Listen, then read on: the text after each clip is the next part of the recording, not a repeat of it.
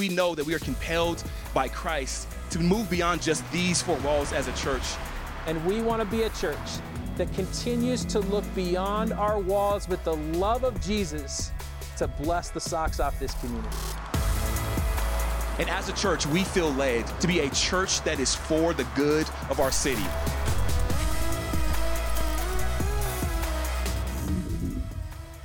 Hi, everybody. I'm Bill Stevens. I am the lead pastor here at Ascent, and it is really fun to get to be with all of you guys today, especially in the middle of this series that we've been in on. If you haven't listened to them so far, go back and listen to Quincy and to John and the first two that we did. We're calling this the in-between. It's these moments, these beautiful moments where heaven and earth come together. And I was telling John this last week after his talk, I said, as I'm listening to you, I just became more and more curious. I was thinking through the fact that we talk all the time about love your neighbor. And we say, we got to lead with love. But what does that actually mean? And do we actually really recognize that every single interaction we have, every time we're talking to the grocer at the grocery store, or it's someone that you're working with, or it's your spouse, or it's your kid, it's someone that you like or someone that you don't like, it's someone you agree with and someone you don't agree with, all of those opportunities, and those are opportunities for us to see heaven and earth come together. And I loved how John and Quincy talked about it, how it's kind of a thin line there that we miss a lot of times. But when those two come together, do we see it? If we saw it, would it affect the way we're approaching a conversation? If you're in a conversation with somebody and you disagree with them, and it's a theological conversation, would recognizing this as heaven and earth coming together, would that help us to see each other better and listen to each other better and walk with each other better? When you're super frustrated with someone, but this is a heaven and earth moment, would it change our perspective?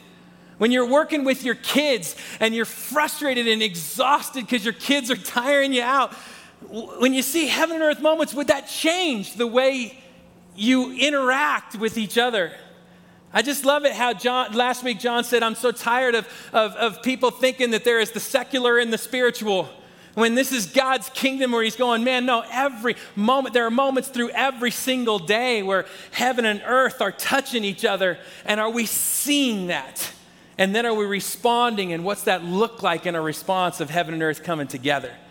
So I've been curious about this all along, but we can miss it. We can miss it. And you guys, a couple of weeks ago, I almost missed a really cool heaven and earth moment. I almost missed it. Here's what was happening.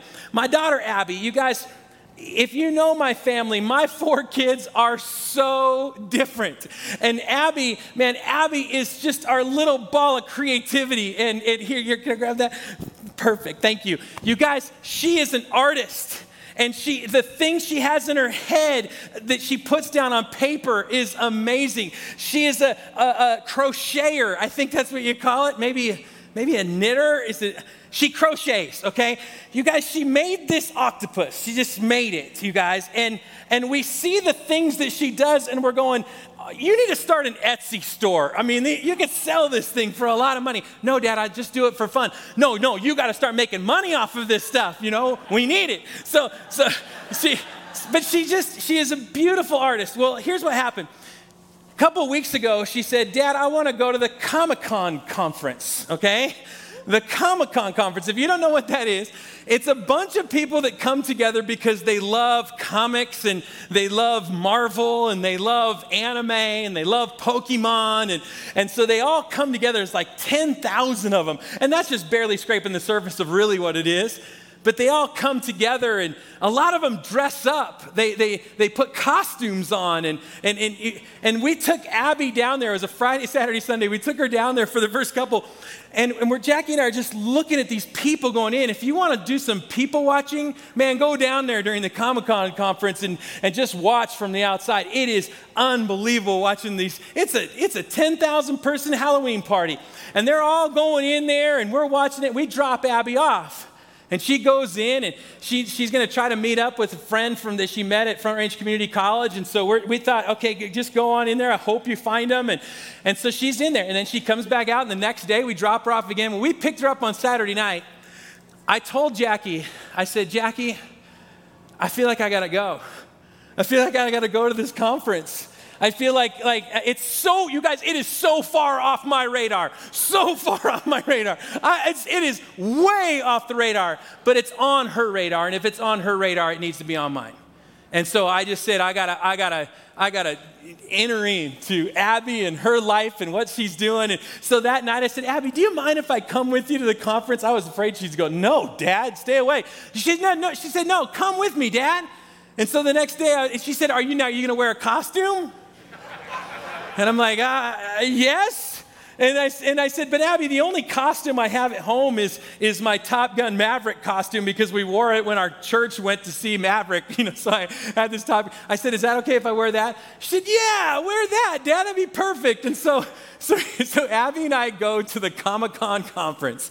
And you guys, Abby's outfit she made. She spent 2 months making it. She crocheted it. This is Abby. She made a Pokemon bird. And she was this Pokemon bird. It's crazy what she can do. So she made this bird, and then the two of us are going. This is the two of us. The next one. This is me and Abby at the Comic-Con conference. Crazy. And so this is us going in there. And you guys, the next 5 hours were beautiful.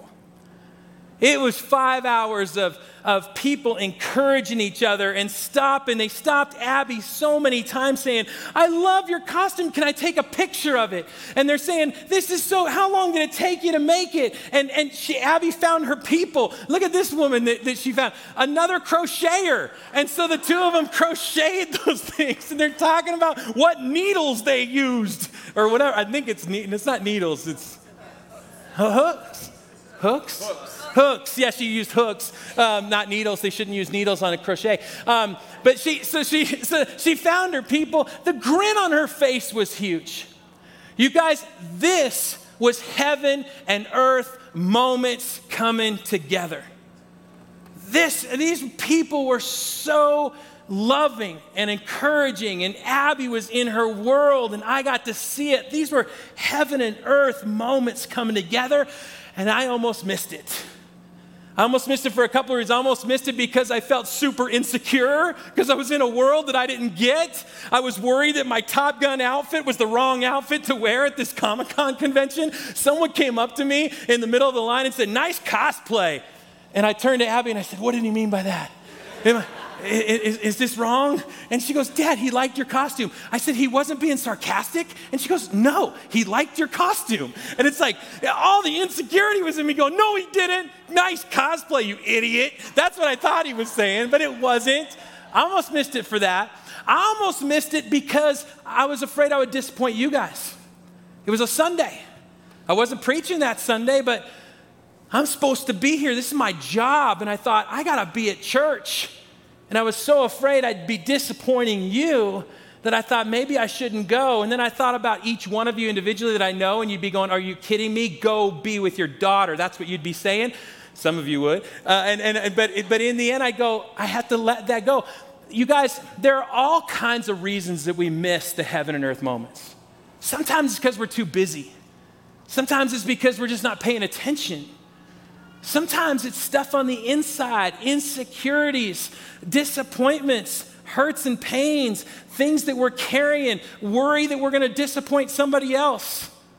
There's things on the inside that can keep us from seeing the beauty of what God is doing as heaven is touching this earth. We miss that sometimes, and today I want to talk about the inside stuff. We've talked about the front porch of what we've been calling the in-between. This heaven and earth moments, and we've talked about the front porch of the in-between, the in, and we've talked about the living room. Today we're going to talk about the garage. Today we're going into the garage where we store and pile up things that we're not even intending to pile up. Piles of guilt and disappointment and disillusionment, anger and frustration, and all those things that sit in that garage that affect how we see God and what God is doing. And so we're going to dig into that a little bit more today. God, I pray that you would help us as we walk through this. God, help us to take the shovel out today and start digging a little bit deeper into what's going on deeply inside. Help us to understand that more so that in the end, we can walk this road with a clear picture of you at work, and that we'd see it, recognize it, and find great joy in it. So speak to us today. It's in your name we pray. Amen. All right, here's what we're going to do. I'm going to look at a passage of scripture that that many people that have been around church for a long time will have recognized.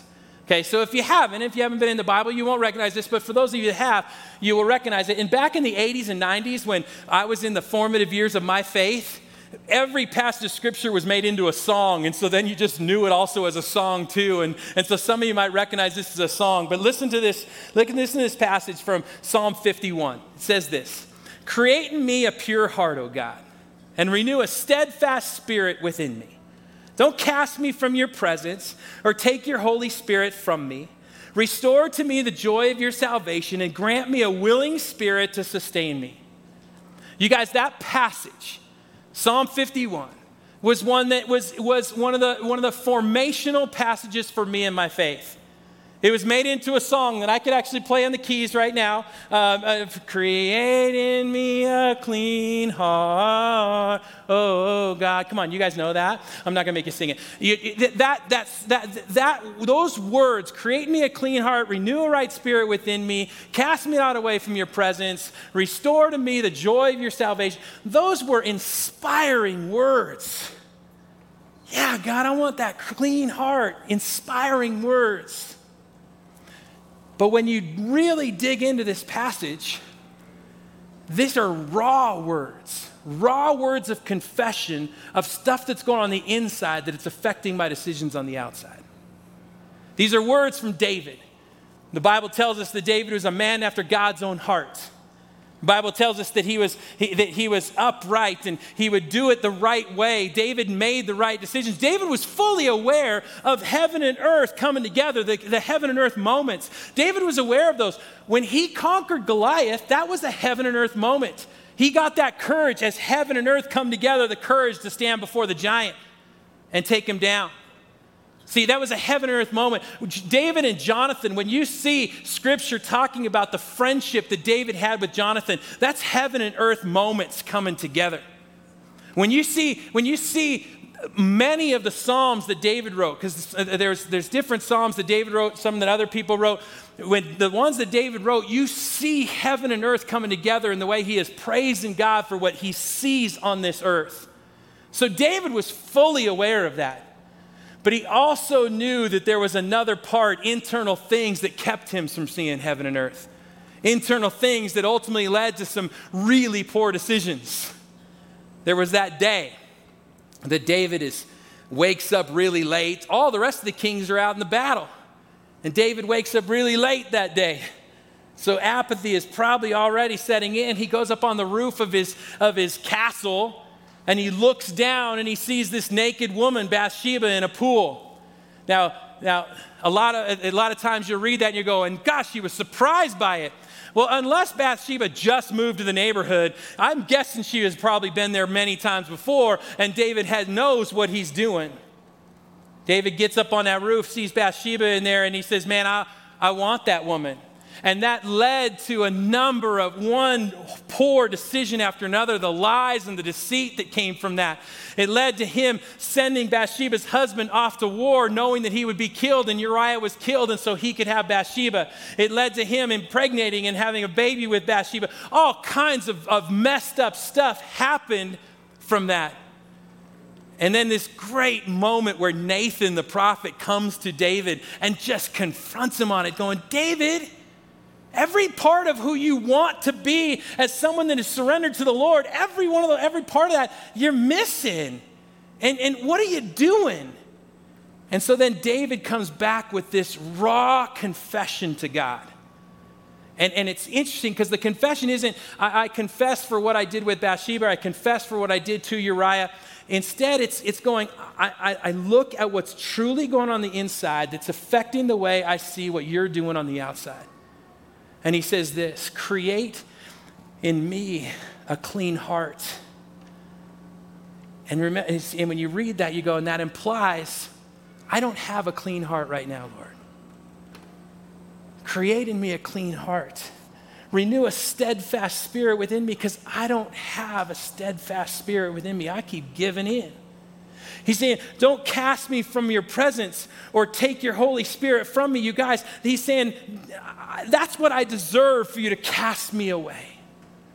I deserve, my punishment should be that you take your Holy Spirit from me and that you're no longer present in my life.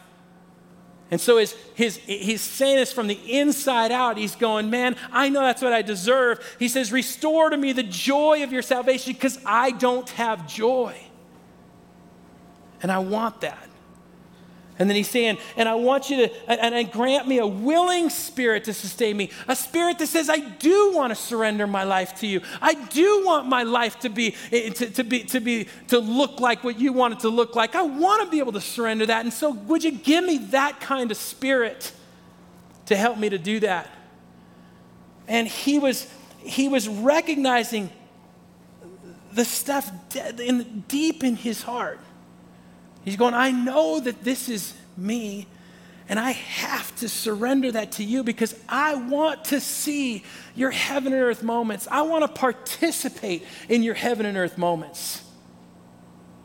He sees that.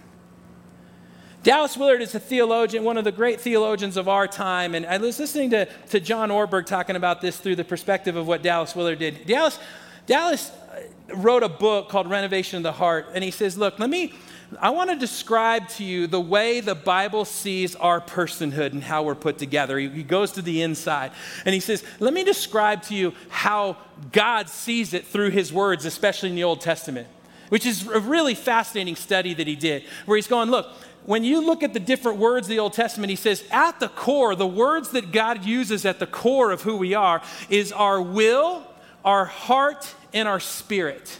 When you see those words in Old and New Testament, the will, the heart, and the spirit, he's saying that's our core.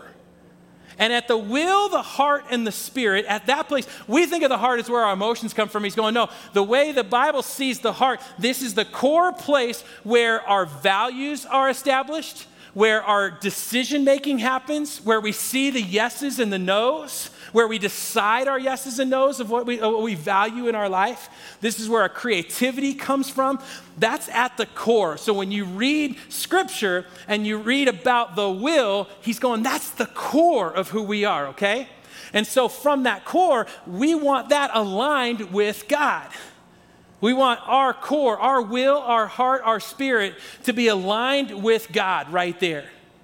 And so when he says, create in me a clean heart, he's going, go right to the core, okay? So he's saying that's the core. And then from that, we want that core, if it's aligned with God, to inform our mind. That's the next circle. And so our mind, you guys, our mind is where all of our thoughts come from and our feelings come from. The mind is where our memories and our experiences come from. And sometimes our experiences are really good and sometimes they're really bad, but our experiences and our thoughts and our feelings, those all are coming from the mind. And we want our will, our heart, our spirit to inform what's happening in our circumstances, our experiences. And then he goes out from there and he says, and the next part is our body. And our body is where the habits and appetites come from. The body is the response to all that's happening on the mind and all that's happening from our will. So he says, when you see those words in Scripture, that's what it's talking about. And so what we're trying to do is we want those to be integrated, okay? We want our hearts, our spirit, our will to inform our mind, to inform our bodies. And when those are informed, then we're able to then live in this world, see what God is doing, and respond to what God is doing, because it's all integrated. But here's the deal. Many times it becomes disintegrated. It becomes disintegrated. Where all of a sudden the mind is we're responding to our emotions or responding to our experiences, and the mind starts to inform our bodies, and it compromises the will. This is why the will can get so fatigued, because our mind and our body compromise the will, because now all of a sudden what was integrated becomes disintegrated. Your body starts making decisions, and so you're going, wait, that's not what I wanted. That goes against all of who I am. But it's disintegrated. Instead of it working from will to mind to body, it's going mind and body are now defining a will that is now fatigued or compromised. That's disintegrated. And when it gets disintegrated, it affects how we then interact with other people. So take this for example. You want to be a great spouse.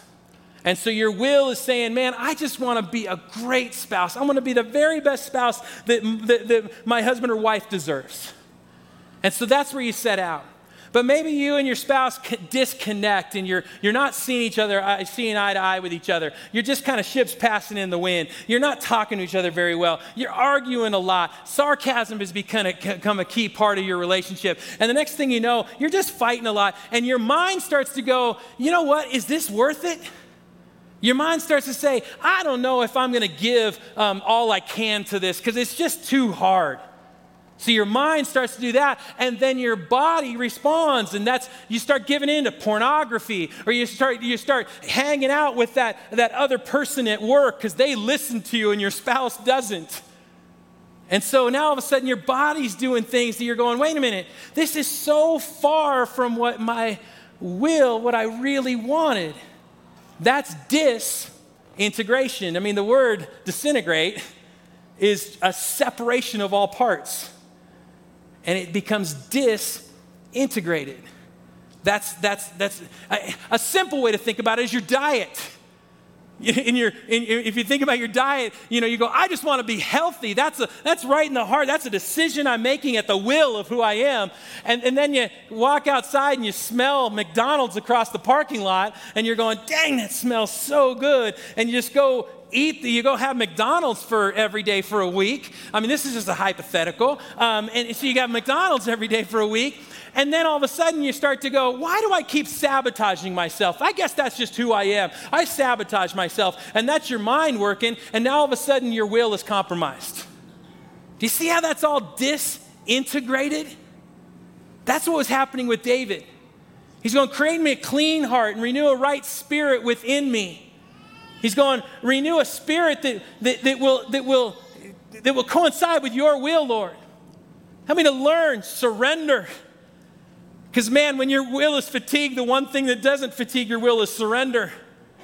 Help me to surrender. He's begging God. I gotta get this back aligned again. I gotta get this back integrated again. Because he knows when it doesn't happen, it affects everything around him. He misses so much of what God is doing. I mean, when I was coaching baseball, you guys, when I was coaching Sammy and all those guys in baseball, my son for 7 years, I was also going through a season of life that was massive stress in my life, all kinds of stressful stuff. And so I was going to baseball practice, and I coached high school baseball up in Washington. And so I was going to these fifth graders, and I'm going, there were days where I just started hitting balls to third base a little harder than I normally would. And it was because of just the other things that I was carrying that had nothing to do with baseball. There was one day where one of the guys in center field did something, and I called him out and went to him and said, quit being a prima donna. And he goes, Coach, I have no idea what a prima donna is. And I said, yeah, neither do I, but it sounds good. Now quit being that prima donna. You guys, Michael McCrudden's in the back, and he coached with me. And there were days that Michael would pull me aside and just go, Bill, they're in fifth grade. And it's like, I know, but I got this thing happening over here. And you go, that's disintegrated.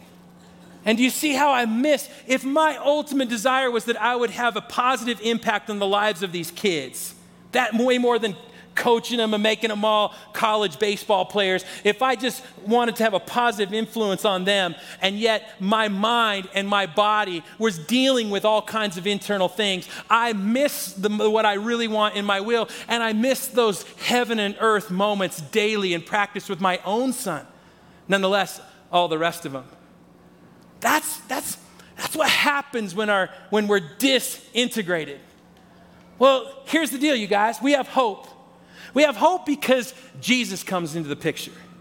We have hope because of what Eugene Peterson in the Message paraphrases in John chapter 1 when he says, God moved into the neighborhood. When God moves into the neighborhood, he comes to our lives. He knocks on our door and he says, hey, can we go out in the garage?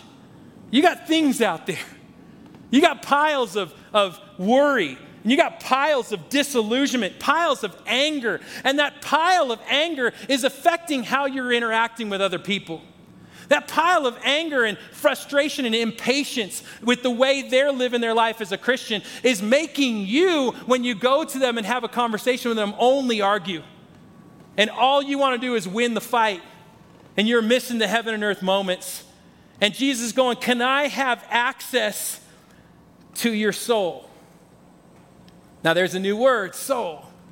You guys, we think of the word soul as that kind of imaginary, ghostly thing that lives inside of us, and when we die, our bodies rot in a grave, but the soul floats off to heaven. John Ortberg calls it the Looney Tunes version of the soul. It's, when Daffy Duck dies and his little ghost floats off into heaven, and then Bugs Bunny, God, it meets him there in heaven at the pearly gates. We picture that, don't we?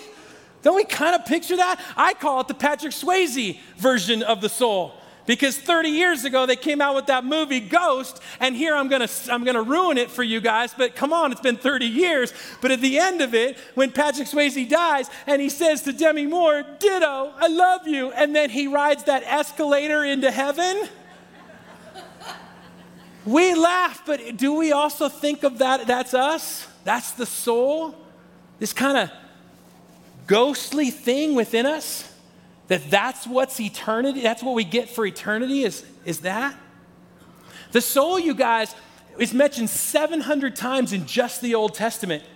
And the word for soul is nephesh. And that word literally means the throat.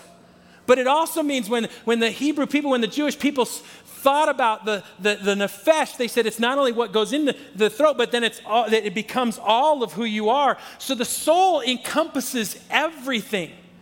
When you read in the Old Testament the word soul, it's like, this is all of you. Your mind, your spirit, your will, your body, your heart, all of that put together is the nephesh. The writer of Psalm 42 says, as the deer pants for the water, so my nephesh longs after you. So my soul longs after you. When we die, when Jesus died and rose from the grave, it wasn't some imaginary force that was out there or some ghost. It was Jesus. Heart, mind, will, body, our soul. And Jesus has come to restore and redeem our souls, to make it integrated, to see it connected to what God is doing. That's what Jesus come to do in our lives. This is why he says in Mark 8, this is why he says, what good is it? What good is it to gain the world, yet forfeit your soul? Because you see what he's saying here? He's saying, what good is it to get all the great things that happen in the world, but forfeit the integration of my will and my mind and my body together in what God wants for me? You know, he's going, you found the great job. You're making a ton of money. Yeah, you're not getting to see your kids at all. And yeah, you're giving your wife, your husband your C game instead of your A game because your job demands your A game. Yeah, you've figured that out so that your kids can have money for college. And so you have conquered the world peace. But what good is that when you forfeited the things that your will really, truly wanted. And so he's saying, can I work on that? Can I step into your garage? Step into those places of worry and going, how is that now informing your will instead of your will informing your worry? Your places of guilt, how is that instead of your guilt informing your will, instead and informing your body, instead we're going to say, no, I want my will to inform this pile? Can I step into your garage and meet you in all of these different places and start doing some really, really great work in there? Jesus is saying, let's do some work to restore your soul and get it so right that you're ready to see it on the outside. See, that's what he does. And he steps into that garage, and here's what we have to remember. When he steps into a garage and it is our pile of worry, or it's our pile of guilt, we got to remember two things. We got to remember he is a transcendent God, and he is an intimate God as he steps into our soul and does soul work. He is a transcendent God. We got to remember that. Sometimes we think of Jesus as, it's just Jesus in my garage. We got to think of him as the transcendent God. The Old Testament talks about the kabod. The kabod is the weight, the greatness, the eminence, the power, the authority, the awesome majesty of God. That's what's in our garage. The kabod is in our garage. The kabod is going, I'm there at the garage and this power is here. And if we don't recognize the power that is God in our garage, we will never trust that he will actually handle some of the things that's on our soul that's affecting the way we see our life. If we don't recognize that on that pile of guilt is grace and mercy, but it's far beyond anything we could possibly picture on our own. If we see that grace and mercy, that is this powerful God that is saying, I'm so much more than what you expect for grace and mercy, and now that's speaking into that pile. And then we also got to recognize that he is intimate. Brandon Manning says he is here in his mysterious nearness. Can you imagine John writing down what Jesus said when he said, make your home in me as I'm mine in you? That there is this mysterious, beautiful nearness. And if we don't see that, we don't believe he cares about each one of those piles to help us sort out the clutter on our souls. A year and a half ago, you guys know that fire happened, and ever since then, I've been processing that with all of you guys. And I get some crap every once in a while from some of you going, why do you keep talking about that? And the reason why I do is because it's soul matters. Because when that happened, piles were in my garage. Disappointment, disillusionment, frustration, anger, just fear of the unknown of what's this mean, loss. There were so many different piles that happened from that fire that I'm going, dang it. All of that, if I let that win and my mind wrap around those things and it shows in my body, then how will I ever see God coming to us? How will I ever see the heaven and earth moments if that's what is winning? But I've told Whit this a number of times, our worship pastor here. I've told Whit a number of times that her influence in my life over the last year and a half has been extremely powerful because the songs that she sings up here in front and leads us in worship has helped remind me that there is a transcendent and there is an intimate God that's at work on those things on my heart that's helping to align my soul. She sang the very first Sunday after that fire, the goodness of God. And I bawled that, and I've told her every time she sings that song in here, don't look at me, I'm in a corner just weeping again. Because what I know is instead of saying, Jesus, where are you in the midst of all the crap that just happened over the last year and a half, instead of saying, where are you, I know he's doing some serious work in a garage.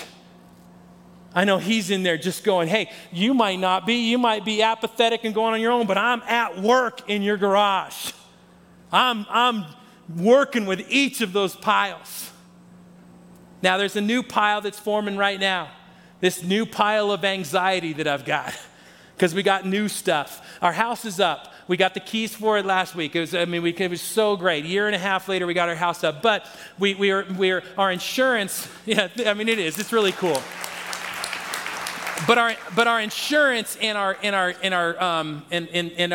how much we had to pay to rebuild the house is such a big difference that we have to sell the house. So now we're trying to put it up for sale. So we're putting our house up for sale, and we're going to have to move in the next 6 weeks to 8 weeks. And in the middle of that, my daughter's husband was laid off, and his unemployment's running out. And so we're really worried about that. My son's having a baby, and we're really worried, and he wants us to help them with that. At the same time, Jackie's mom was in the ICU for a week, and she's struggling with both diabetes issues and dementia issues, and they're talking about assisted living and how that's going to work, and that pile just keeps getting bigger. And on top of all of that, my daughter Maggie is finally saying to me, it's time for me to go live the adventure. Me and 2 friends are going to go live in Boston, and so she's going to pack up and move. And don't let me get started. Don't let me get started, because she's my princess, and it's like, wait, you're not supposed to leave. Everyone can leave, you're not supposed to leave.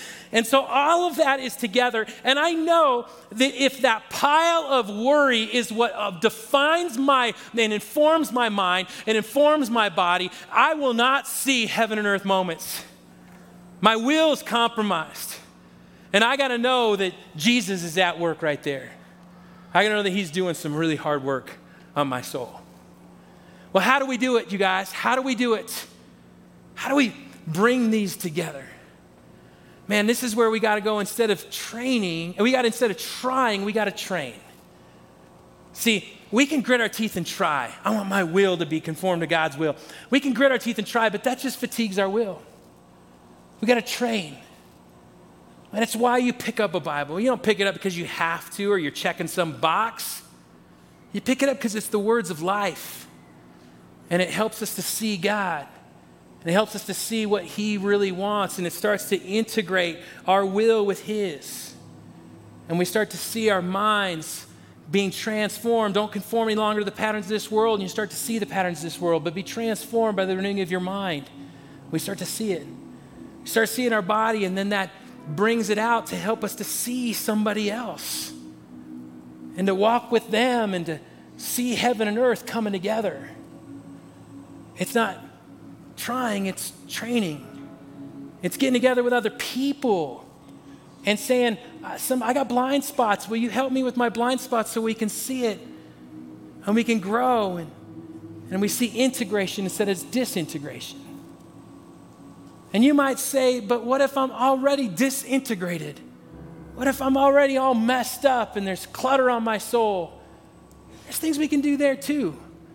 Gordon MacDonald is an author mentor of mine, and he says, Bill, Jackie and I got a chance to talk to him and Gail one day, and Gordon says, Bill, you need to start journaling again. Because he said, journaling cleans the clutter off your soul. Because it identifies, here's what my mind is thinking. Here's where my body is winning. Here's what my will wants. Sometimes we don't even know, but we got to write it down so we can start to see what's really going on. You messed up? You feeling messed up? Start writing it down. What is it that you want? What's at the core? What's the will? How much is that being compromised by the mind and the body winning? He says, start journaling that. Go see somebody. Find a mentor in your life. See a counselor. See a therapist. I am so big on therapy and counseling because you know what therapists and counselors can do? They can go to a level that's a little bit below where you're at. They can go to levels 3 and 4, where you're living on 1 and 2 saying, I think I'm right. The psychiatrist mentor that I had in my life for 25 years, Jim Raven, he would always go to levels 3 and 4 with me.